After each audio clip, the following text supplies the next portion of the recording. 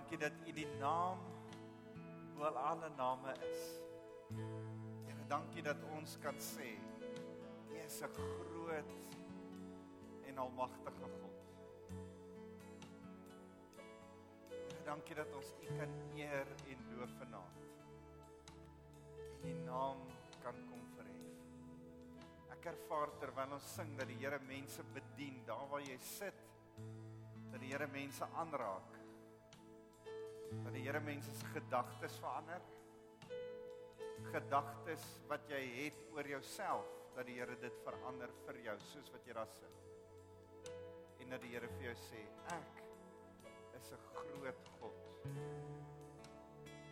Net toe ons sing, I am the lover of your soul.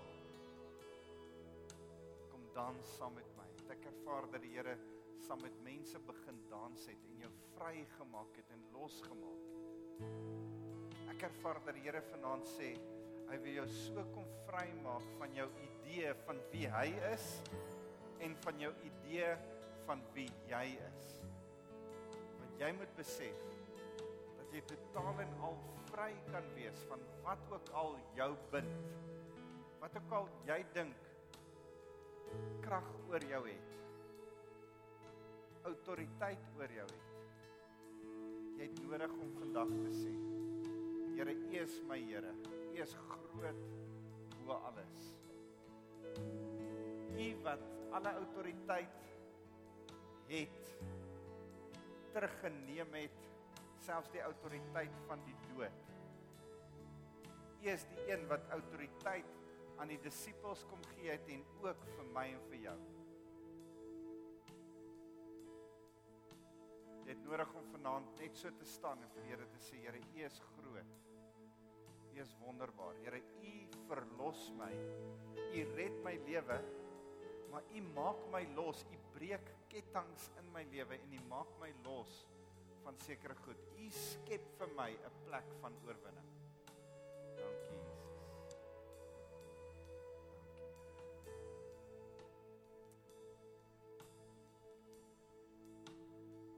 Net daar waar jy is. Kom ons wees net so 'n bietjie rustig en stil. Terwyl die musiek speel, sê net vir die Here, Here, dankie vir elke ding wat gebreek is. Selfs goed wat ek voel en ervaar, selfs goed wat ek beleef, ek nou nie oorwinning oor het nie. Here, dankie dat U my die oorwinning gee.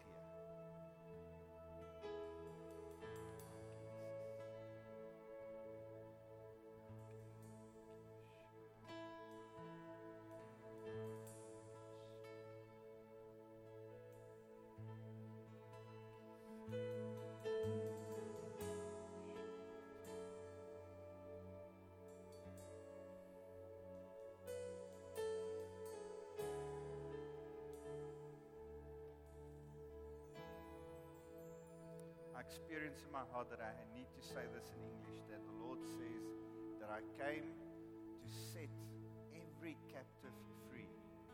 And that when there's something that keeps you in captivity, when there's something that keeps you in bondage, the Lord says that I will break the chains. I will break the things that keeps you in bondage. I'm the one that sets you free, and then when you are free indeed. The Lord says that He will set you free. Thank you, Jesus. Thank you, Lord. Amen. Amen. As jy vrygemaak is deur Jesus, klap saam met my hande en kom ons gee die Here 'n lekker hande klap. Amen. Amen. Baie dankie span. Ek waardeer julle. Dis lekker om saam met julle te sing. Jaco is hierdie week Woensdag op pad Rusland toe. Hy sing in Crash Car Bin, of hy speel eintlik gitaar in Crash Car Bin en sing. So hy's op pad saam met hulle Rusland toe. Hy sê vir my so klein bietjie nervus, daar die skare wat hulle verwag is so 100,000 mense waarvoor hulle gaan optree. So Jaco geniet dit. Break a leg. En kom ons bid saam. Here, dankie dat ons net so voor U kan kom stil word, kom vra, Here, mag U woord tot ons elkeen se lewe spreek en ons lewens verander. Dankie vir die woord wat altyd getrou is, en dat die woord nooit leeg na u toe terugkeer nie. Ons eer die naam Jesus. Amen. Ek dink altyd aan daai frase wat sê, God het jou lief net soos wat jy is, maar het jou heeltemal te lief om jou te los net soos wat jy is. En jy dalk nodig om dit te hoor vanaand. En dis ook die hele ding in ons kerk. God is lief vir elkeen net soos wat hy is. En daarom kan die weirdste ouens maar kerk toe kom, dis vir ons great. Ek sien vanoggend, daar was 'n ou met sy hoed in die kerk, en het die hele erediens met sy hoed opgesit, en hy is absoluut welkom. Want jy is welkom net soos jy is. As jy, hierdie week het ek 'n gesprek met iemand gehad, en weer het ons gepraat oor die hele ding van ouens wat onder die invloed van dwelms kerk toe kom. En hier kom gereeld ouens om lekker hoog kerk toe. En ek wil dit pertinent sê, net sodat julle almal weet, en ons almal min of meer op dieselfde bladsy is, hulle is almal absoluut welkom hier. Want by die Here is elkeen welkom net soos wat hy is. Maar prys die Here, hy is te lief vir hulle om hulle te los net soos wat hulle is. Ergens, as hulle met die liefde in jou, en die liefde in my, en die liefde van die Here wat hier is, te doen kry, gaan hulle nie anderste kan as om te verander nie. Gaan hulle nie anderste kan as om te sê, die Here het 'n unieke plan met my. Ek beter dit wat ek is, reg kry, regkom op 'n manier. So, as daar ouens is wat na alkohol ruik, bietjie snaaks, hooggerig lyk, bietjie weird is, bietjie snaaks aantrek, bietjie, verwelkom hulle asseblief in die gemeente. Sit jou arm om hulle, wees lief vir hulle, want dis die ouens wat die Here graag wil verander. En ek ervaar met my hele hart dat die Here vandag vir ons net wil sê, hy roep ons tot iets, hy roep ons tot 'n beter lewe. Sê 'n bietjie vir jouself, hy roep my tot 'n beter lewe. Jy kan beter doen as dit. Hy roep my tot 'n beter lewe. Goed, kom ons try dit weer. Hy roep my tot 'n beter lewe. Goed. Ek wil jou een so verhaal wys. 1 Samuel hoofstuk 3. 1 Samuel hoofstuk 3. Ek gaan nie dit heeltemal lees nie, ek wil vir jou die storie vertel. 1 Samuel hoofstuk 3 is in die konteks van die hele stuk. Hanna kan nie kinders hê nie, haar man Elkana, sy kan nie kinders hê nie. Hy het nog 'n vrou, by haar het hy kinders, maar by Hanna het hy nie kinders nie. Hanna maak 'n belofte aan die Here, sy sê, as ek 'n kind kan kry, gaan ek hierdie kind aan die Here offer, ek gaan hom vir sy diens offer, ek gaan hom as 'n priester na die tempel toe bring, as hy eendag oud genoeg is, en op die regte tyd, kry sy vir Samuel, dis 'n lang storie, die Here vervul haar gebede, Samuel word gebore, en sy vat Samuel na die tempel toe. Samuel, na daai tyd nie die tempel nie, tabernakel, die tent waarin die ark van die verbond staan, vat sy hom soontoe, die hoofpriester Eli ontvang hom, hy is een van die werkers, een van die tempelwerkers wat in die tabernakel bly. En hy word groot, so in die tabernakel, hy word groot saam met Eli.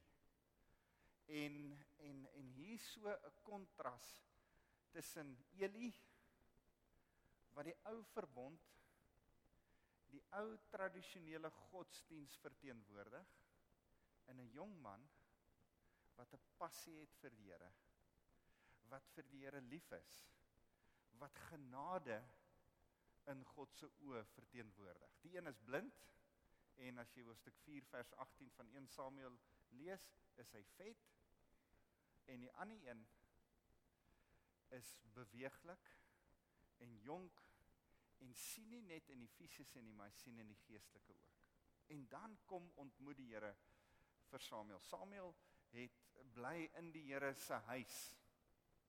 En soos baie van julle het jy in die kerk groot geword. Ek het altyd daarvan gehou, vroeër jare was daar 'n evangelis wat gesê het, as jy in 'n garage groot word, is jy nie noodwendig 'n kar nie. Jy gaan nie 'n kar word nie.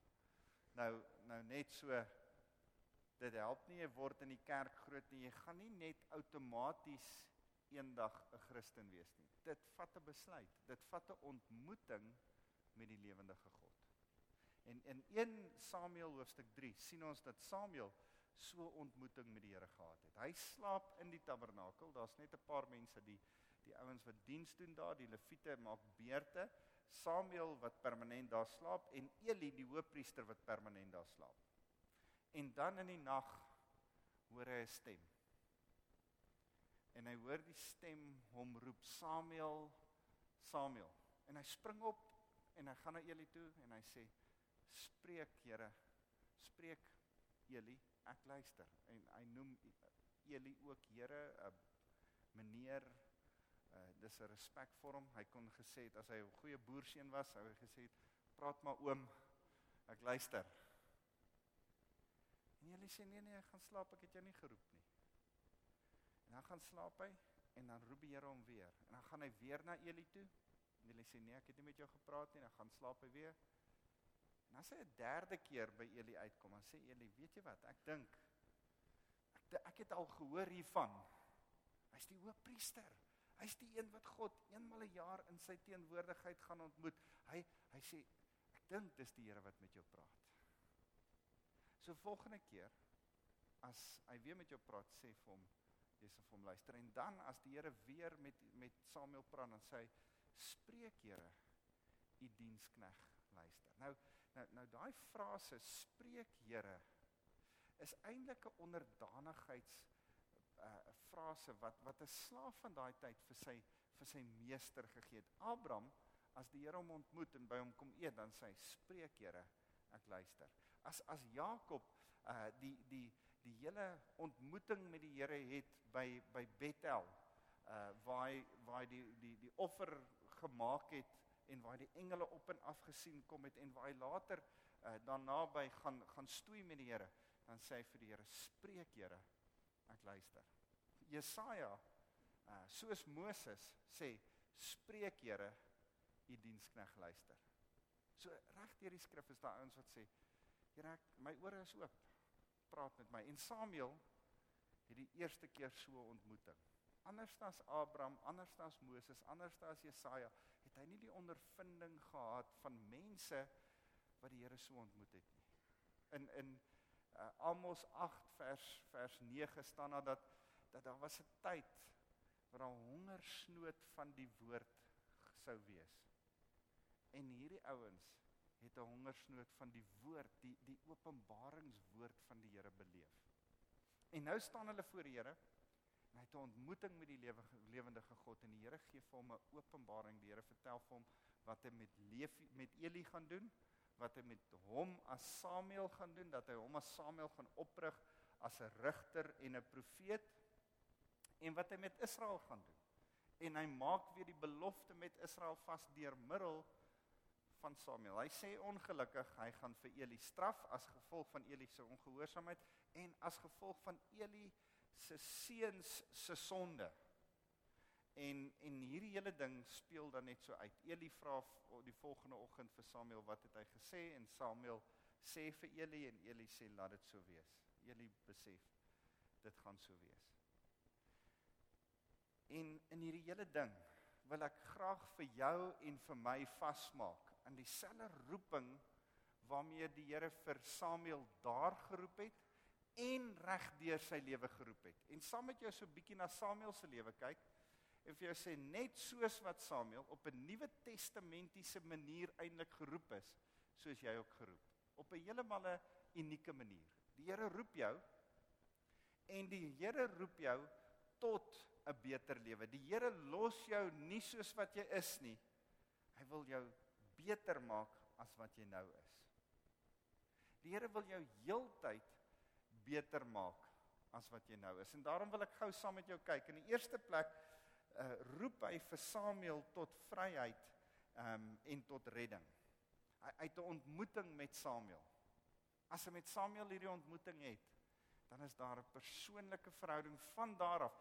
En van daar af sukkel Samuel nie meer om die Here se stem te hoor nie. Van daar af gebeur iets anderste in Samuel se lewe. So in Galasiërs 5 vers 13 en 2 Tessalonisense 2 vers 13 sien ons dat elkeen van ons word ook geroep tot redding. Ons word geroep en dis ons geboorte. Elkeen van ons moet op een of ander tyd besef dat die Here roep jou om jou te red. Dit het met Samuel gebeur, dit het met jou gebeur, en dan roep die Here jou tot heiligheid. Dan een of ander tyd, die skrif in 1 Tessalonisense 4 vers 7, as ons dit kan opkry, 1 Tessalonisense 4 vers 7 sê so mooi, God het ons mos nie geroep tot 'n onrein lewe nie, hy het ons geroep om onsself al hoe meer aan hom te wy. Dis heiligheid. Die Here roep ons om onsself al hoe meer aan hom te wy. En ek en jy is geroep tot heiligheid. Ons is geroep om eenkant gesit te word vir die Here se gebruik.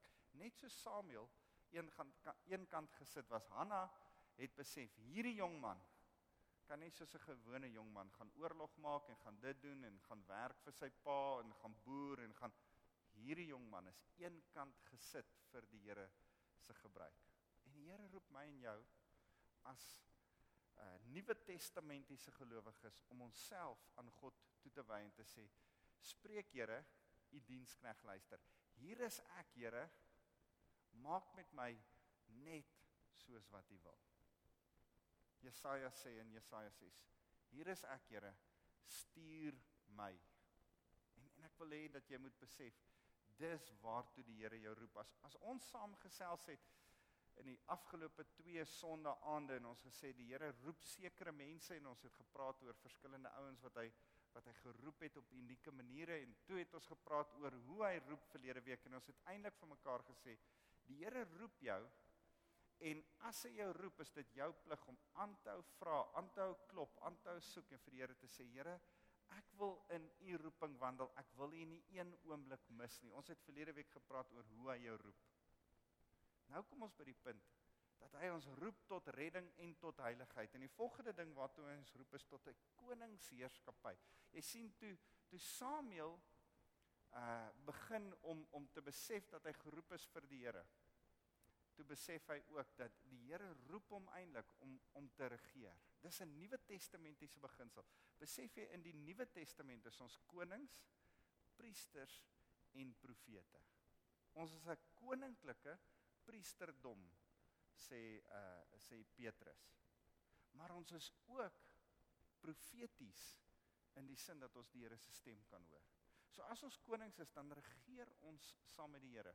So ons is geroep tot 'n koninklike heerskappy. In Samuel, 1 Samuel hoofstuk 7 vers 3 tot 6 wil ek dit gou vir julle lees. Dis eintlik so 'n mooi stuk. 1 Samuel 7, dan sê hy, toe sê Samuel vir die hele volk Israel, as julle regtig ernstig is om na die Here toe terug te keer, moet julle ontslaa raak van die vreemde gode en die beelde van Astarte. As julle besluit om net die Here te dien, sal hy julle red van die Filistyne en die onderdrukking. Ouens, ek en jy word geroep om te regeer en een van die eerste goed wat ons moet doen, is om mense te lei in 'n repentant lewe, in 'n belydenende lewe oor hulle sonde. Ons moet hulle help sodat hulle van hulle sonde kan omdraai. En dan sê hy, toe sê Samuel vir hulle, vers 4, die Israeliete het toe die beelde van Baal en Astarte verwyder en net die Here gedien. Toe sê Samuel vir hulle, die hele Israel moet by Mispa by mekaar kom, dan sal ek vir hulle tot die Here bid. En hulle het toe daar by mekaar gekom. En vers 7 sê, ons het teen die Here gesondig, hulle het hulle sonde bely, en by Mispa het Samuel as rigter in Israel begin optree, einde vers 6.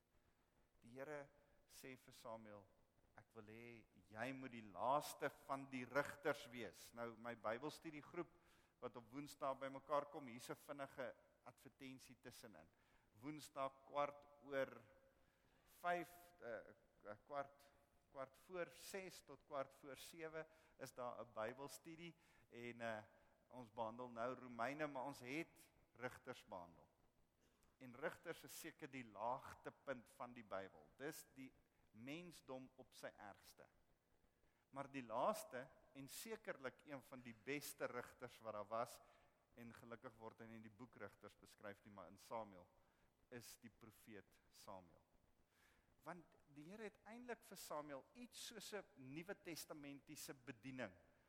Die Here roep vir Samuel, en hy sê, Samuel moet die volk lei. Die Here roep vir my en vir jou tot regering.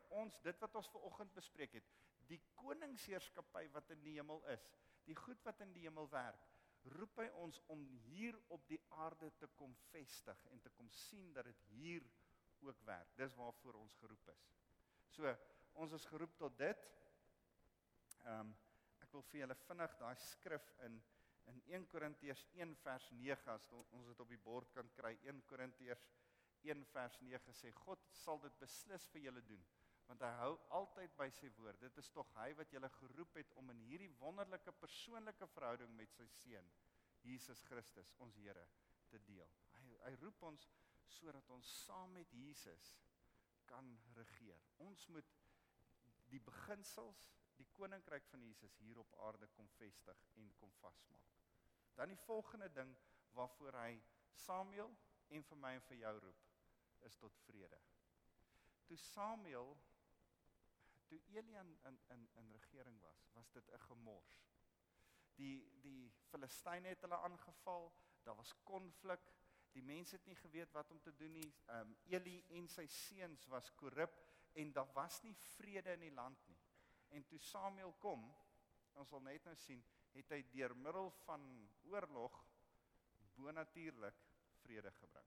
Soveel vrede, dat daar op die ou ende goed daaruit kon kom. Hulle het vir Saul as koning gekies en later vir Dawid.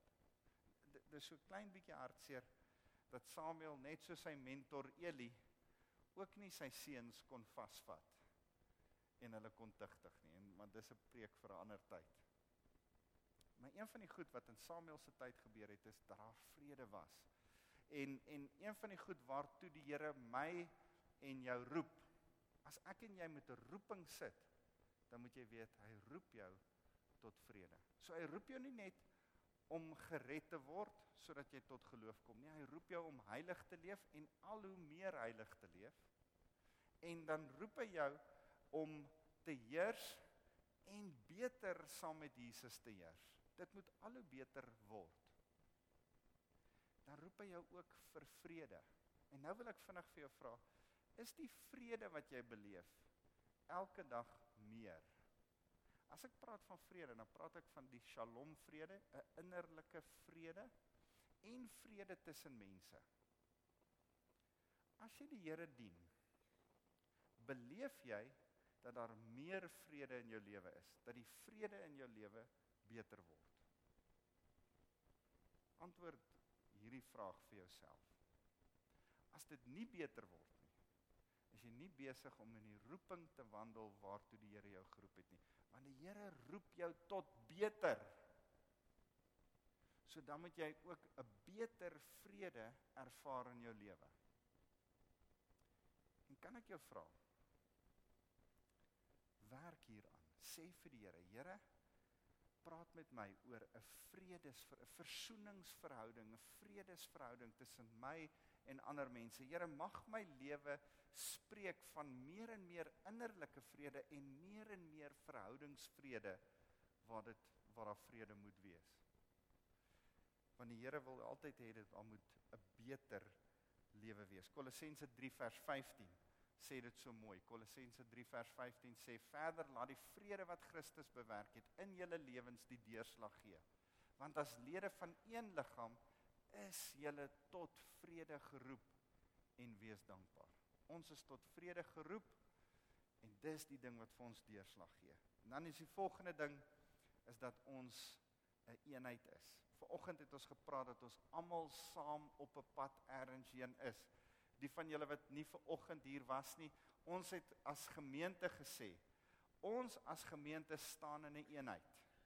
ons weet dat die Here ons persoonlik roep om voorbeelde vir mekaar en vir die wêreld daar buite te wees. Ons weet dat die Here ons as gemeente roep om 'n voorbeeld te wees vir die gemeenskap van Centurion daar buite. En ons weet dat die Here Centurion, die eerste getuie, onthou julle dat die Centurion die eerste getuie van Jesus se goedheid was, na sy kruisiging? Centurion, die stad, gaan in Suid-Afrika die getuie van die Here se goedheid wees.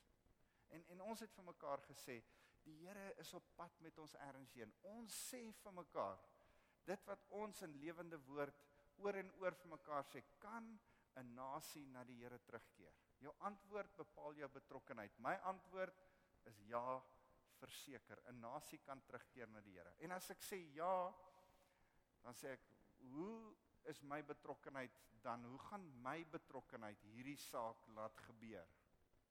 En ek weet, 'n lewende woord in elke dorp en stad in ons land. Dis wat in my hart brand. Dis waartoe ek op pad is. Dis hoekom hierdie gemeente moet werk.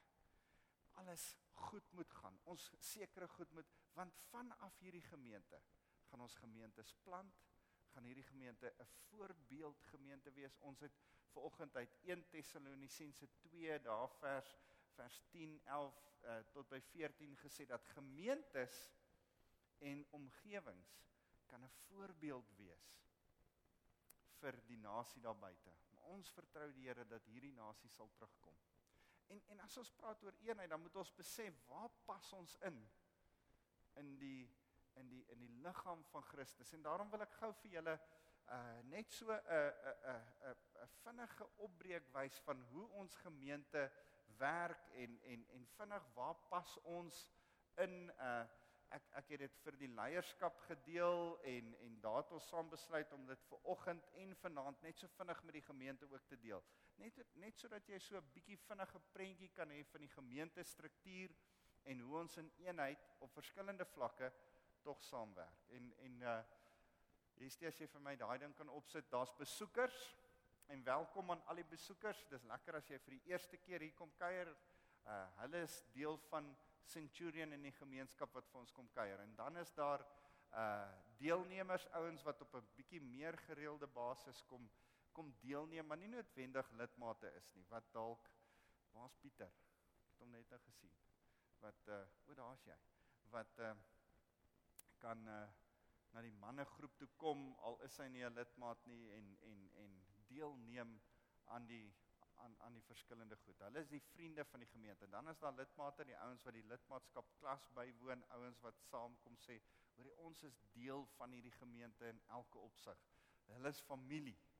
Dan is daar vrywilligers. Die vrywilligers is die ouens wat maandag aand bymekaar gekom het, almal wat iets prakties in die gemeente doen en ander mense bedien. Dis die ouens wat dien met hulle gawes. Dan is daar diakens en vrywilliger leiers. Ons het so 32, ek dink ons trek al hier by 33, 34 bedieninge in die gemeente.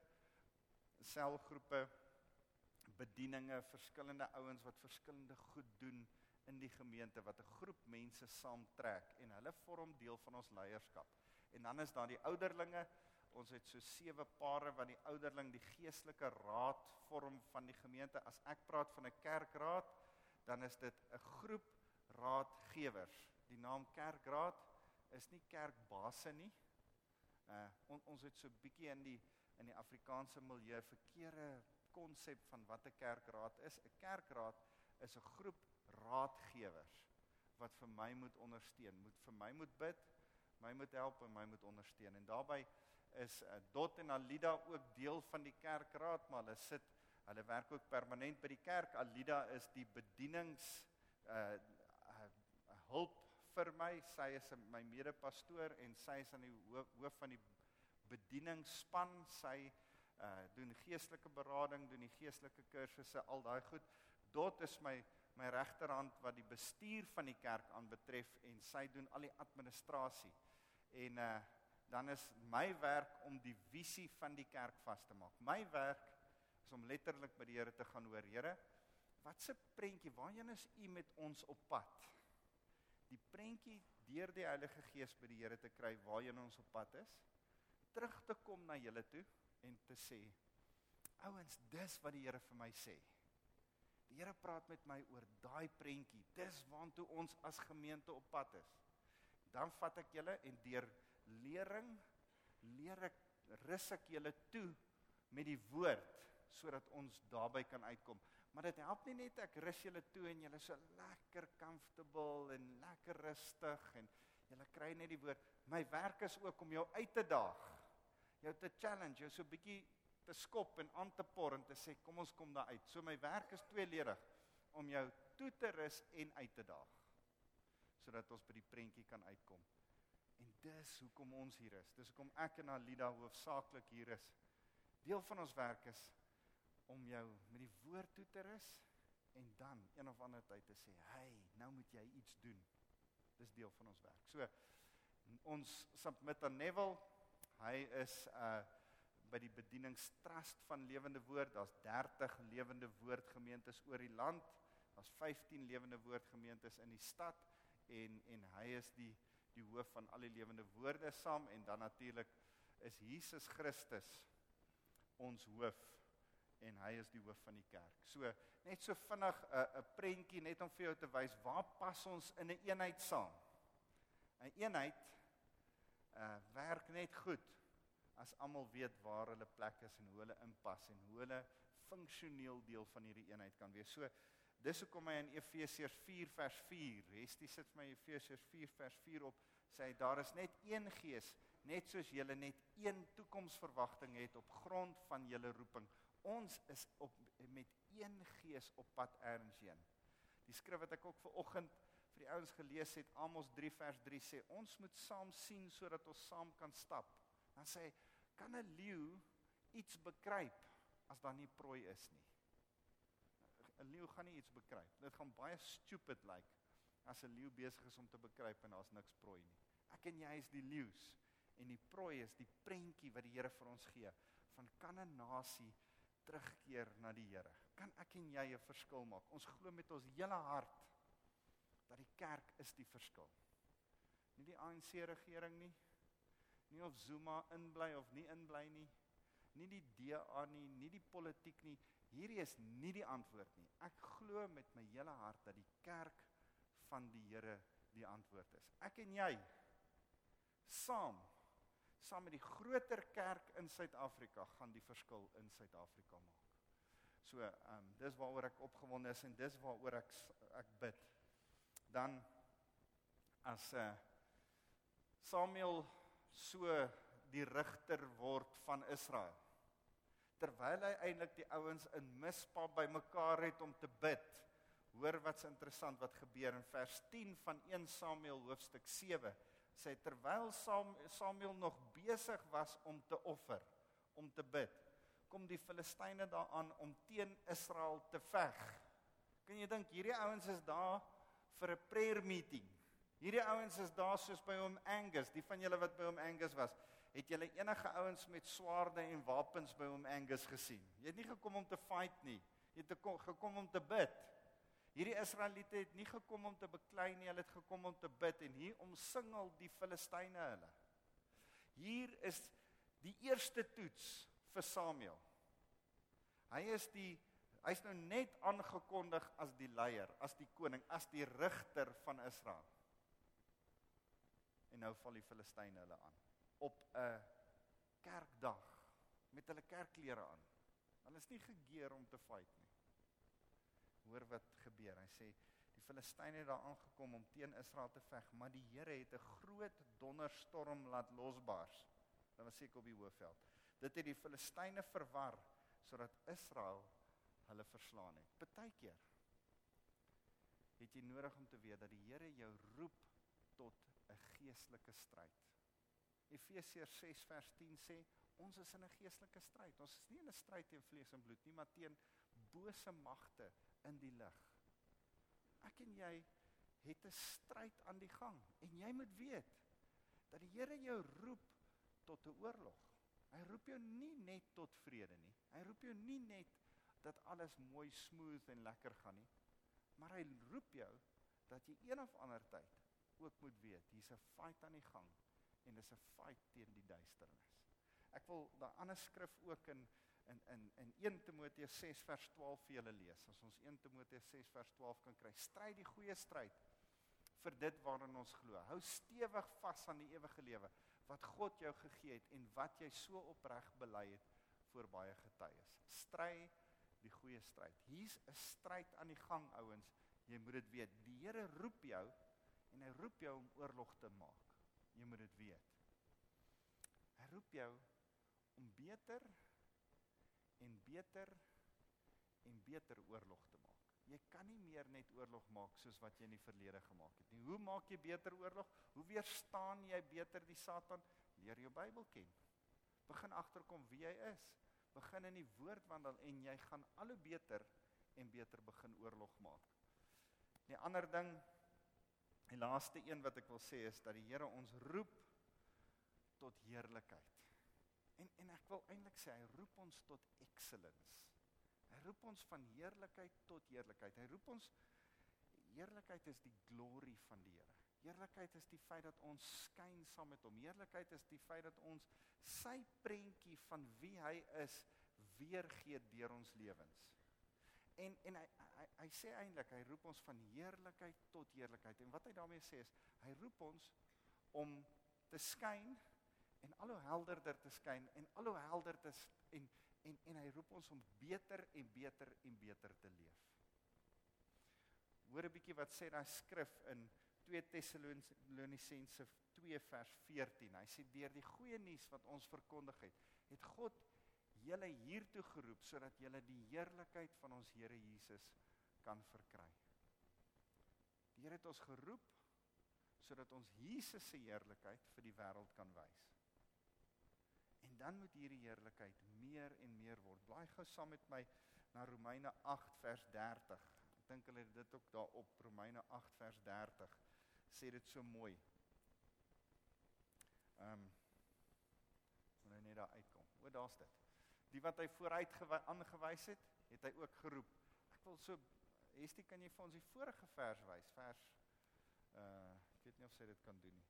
Vers 28 tot 30. Ek gaan nou baie beïndruk met haar wees, as hy dit kan doen. Vers 28, hy sê, en ons weet dat God alles ten goeie laat meewerk, vir hulle wat hom lief het, hoor hierso, hulle wat geroep is volgens sy doel vir hulle lewe. Die Here het 'n plan, hy het 'n prentjie, hy's ergens met jou op pad, hy laat alles ten goeie meewerk vir jou wat in hierdie doel en prentjie inpas. En dan sê hy hierdie volgende, dan sê hy, want God het hulle reeds vooruit geken, en hy het aan hulle aangewys om net soos sy seun te word.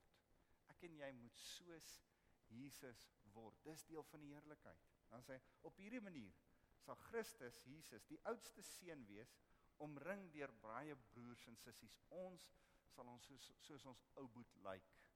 Ons sal in heerlikheid meer en meer word. Dan sê hy, die wat hy vooruit aangewys het, het hy ook geroep. En die wat hy geroep het, het hy ook vrygespreek. Vry, dit wat ons net in die worship met mekaar bespreek het. Hy het ons vrygespreek. En die wat hy vrygespreek het, het hy aan hulle, het hy sy heerlikheid gegee. Ouens, ek weet dat die Here jou nie wil los soos wat jy is nie. Soos wat jy vandag is, soos wat jy gister was. Dis nie soos wat hy jou wil los nie. Of jy nou ongered is, en of jy nou gered is. Hy is in 'n proses. Die mooi teologiese terme vir hierdie is, daar's 'n proses van heiligheid waarmee hy met elkeen van ons besig is. Ek en jy moet beter wees môre as wat ons vandag is.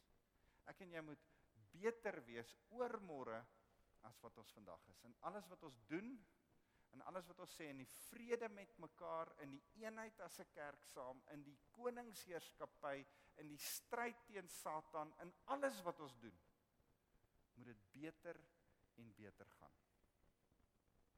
Kan ek jou vra, gaan dit beter in jou lewe as gister?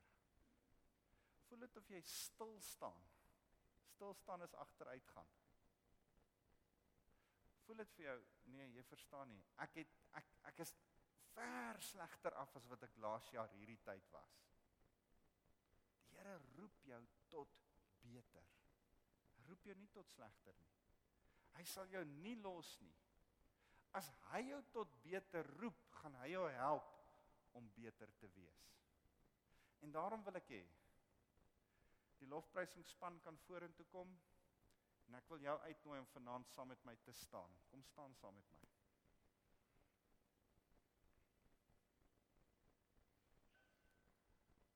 Miskien staan jy hier vanaand en jy sê, ek is nie op 'n beter plek as wat ek laas jaar hierdie tyd was nie.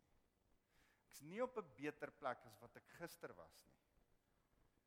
En dan het jy nodig om voor die Here wat jy tot iets beter toe roep, te bely.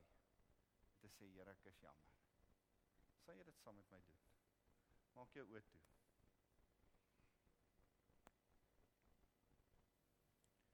Here, vir elkeen van ons wat nie beter is, nie op 'n beter plek is in ons vrede, in ons verhoudings, in ons heerlikheid. Al hierdie goed kan beskryf word in daai laaste ding van heerlikheid. Here, ons skyn nie meer soos Jesus, soos wat ons laas jaar, verlede week, verlede maand gedoen het nie. En Here, as daar sulke mense is vanaand, wil ek net saam met hulle kom bid en sê, Here, sal U ons asseblief vergewe? Sal U ons bewus maak vanaand daarvan, dat U ons altyd tot beter roep. U roep ons altyd tot meer. Sal U ons bewus maak daarvan, dat ek nie kan bly soos wat ek is nie, maar dat ek saam met U moet groei, en ontwikkel, en verder gaan. En Here, daarom kom sê ons jammer. Jammer oor dit waar ons net stil gestaan het, jammer oor dele in ons lewe waar ons stagnant geword het. Jammer oor dele waar ons gebackslide het. Here, want ons wil weer daai skrif in 1 Petrus hoofstuk 1 vers 10 wat ons skrif is oor roeping, wat ons die heeltyd vir mekaar kom sê, maak jou roeping vas, want as jy weet wat jou roeping vir jou lewe is, sal jy nie struikel nie. Here, ons wil nie mense wees wat struikel nie. Ons wil nie mense wees wat agteruitloop en agteruit gaan nie. Here, mag ons roepings vasmaak en weet waarheen ons op pad is. Here, vir elkeen wat vanaand hier staan en sê, ek weet waarvoor ek geroep is, ek is besig om vooruit te gaan, my lewe vandag lyk beter as wat hy gister gelyk het, my lewe gister is beter as eergister en as die dag voor dit. Here, daarvoor kom sê ons vir U dankie, dankie dat U getrou is, want dit is U genade wat dit alleen in Samuel se lewe gedoen het, en wat dit in ons lewens nou doen. Here, nou wil ons U kom vra, help ons, stap vir stap, vorentoe te gaan. Ek ervaar net om die ouens uit te nooi, wat sê, ek het nog nie by die eerste stap van alles wat jy genoem het, by 'n verhouding, 'n ontmoeting met die Here uitgekom nie. Ek weet ek is geroep tot 'n verhouding met die Here.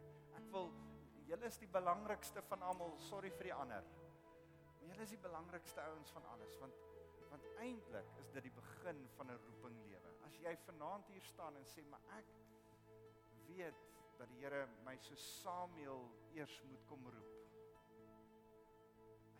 As jy nodig het, dat iemand saam met jou bid, terwyl ons gaan sing, gaan die mense hier voorkom staan, die bedieningsspan gaan hier voor wees. Neem my vrymoedigheid om uit te stap en saam met iemand vorentoe te kom. Nie worry oor die ander mense nie. Mense is nie belangrik nie, is jou verhouding met die Here wat belangrik is. Kom vorentoe, bid saam met iemand en sê, man, ek wil 'n ontmoeting met die lewendige God hê, want my lewe moet beter wees môre as wat hy vandag was. Here, ons kom wy onsself aan U.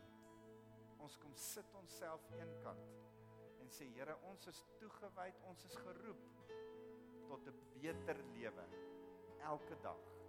Heerlikheid na heerlikheid. Dankie Jesus.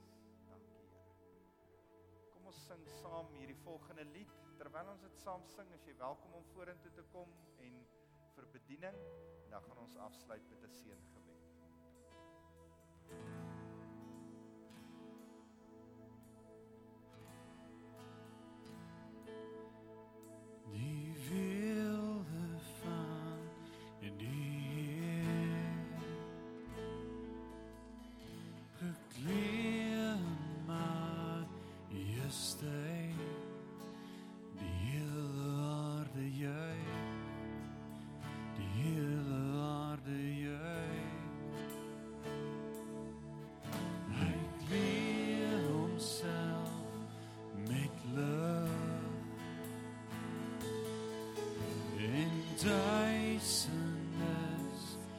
moet vlug, begin en die einde, begin en die einde.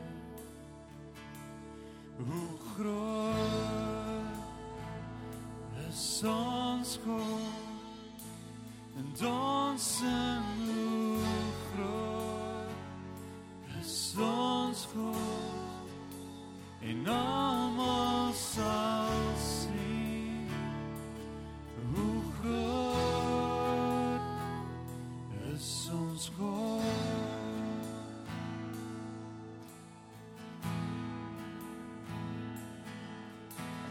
Eeuwe kom en gaan,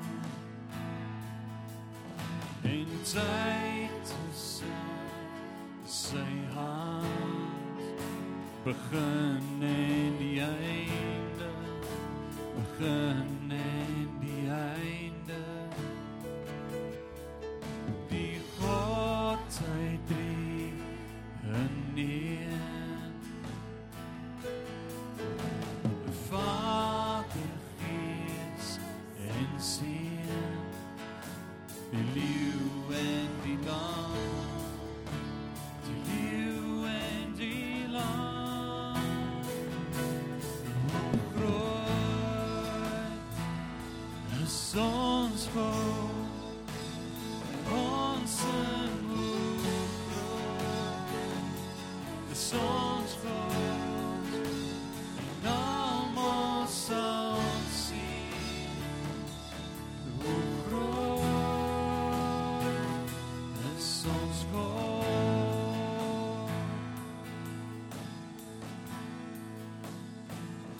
Hy is die naam bo elke naam, en waardig is die Lam,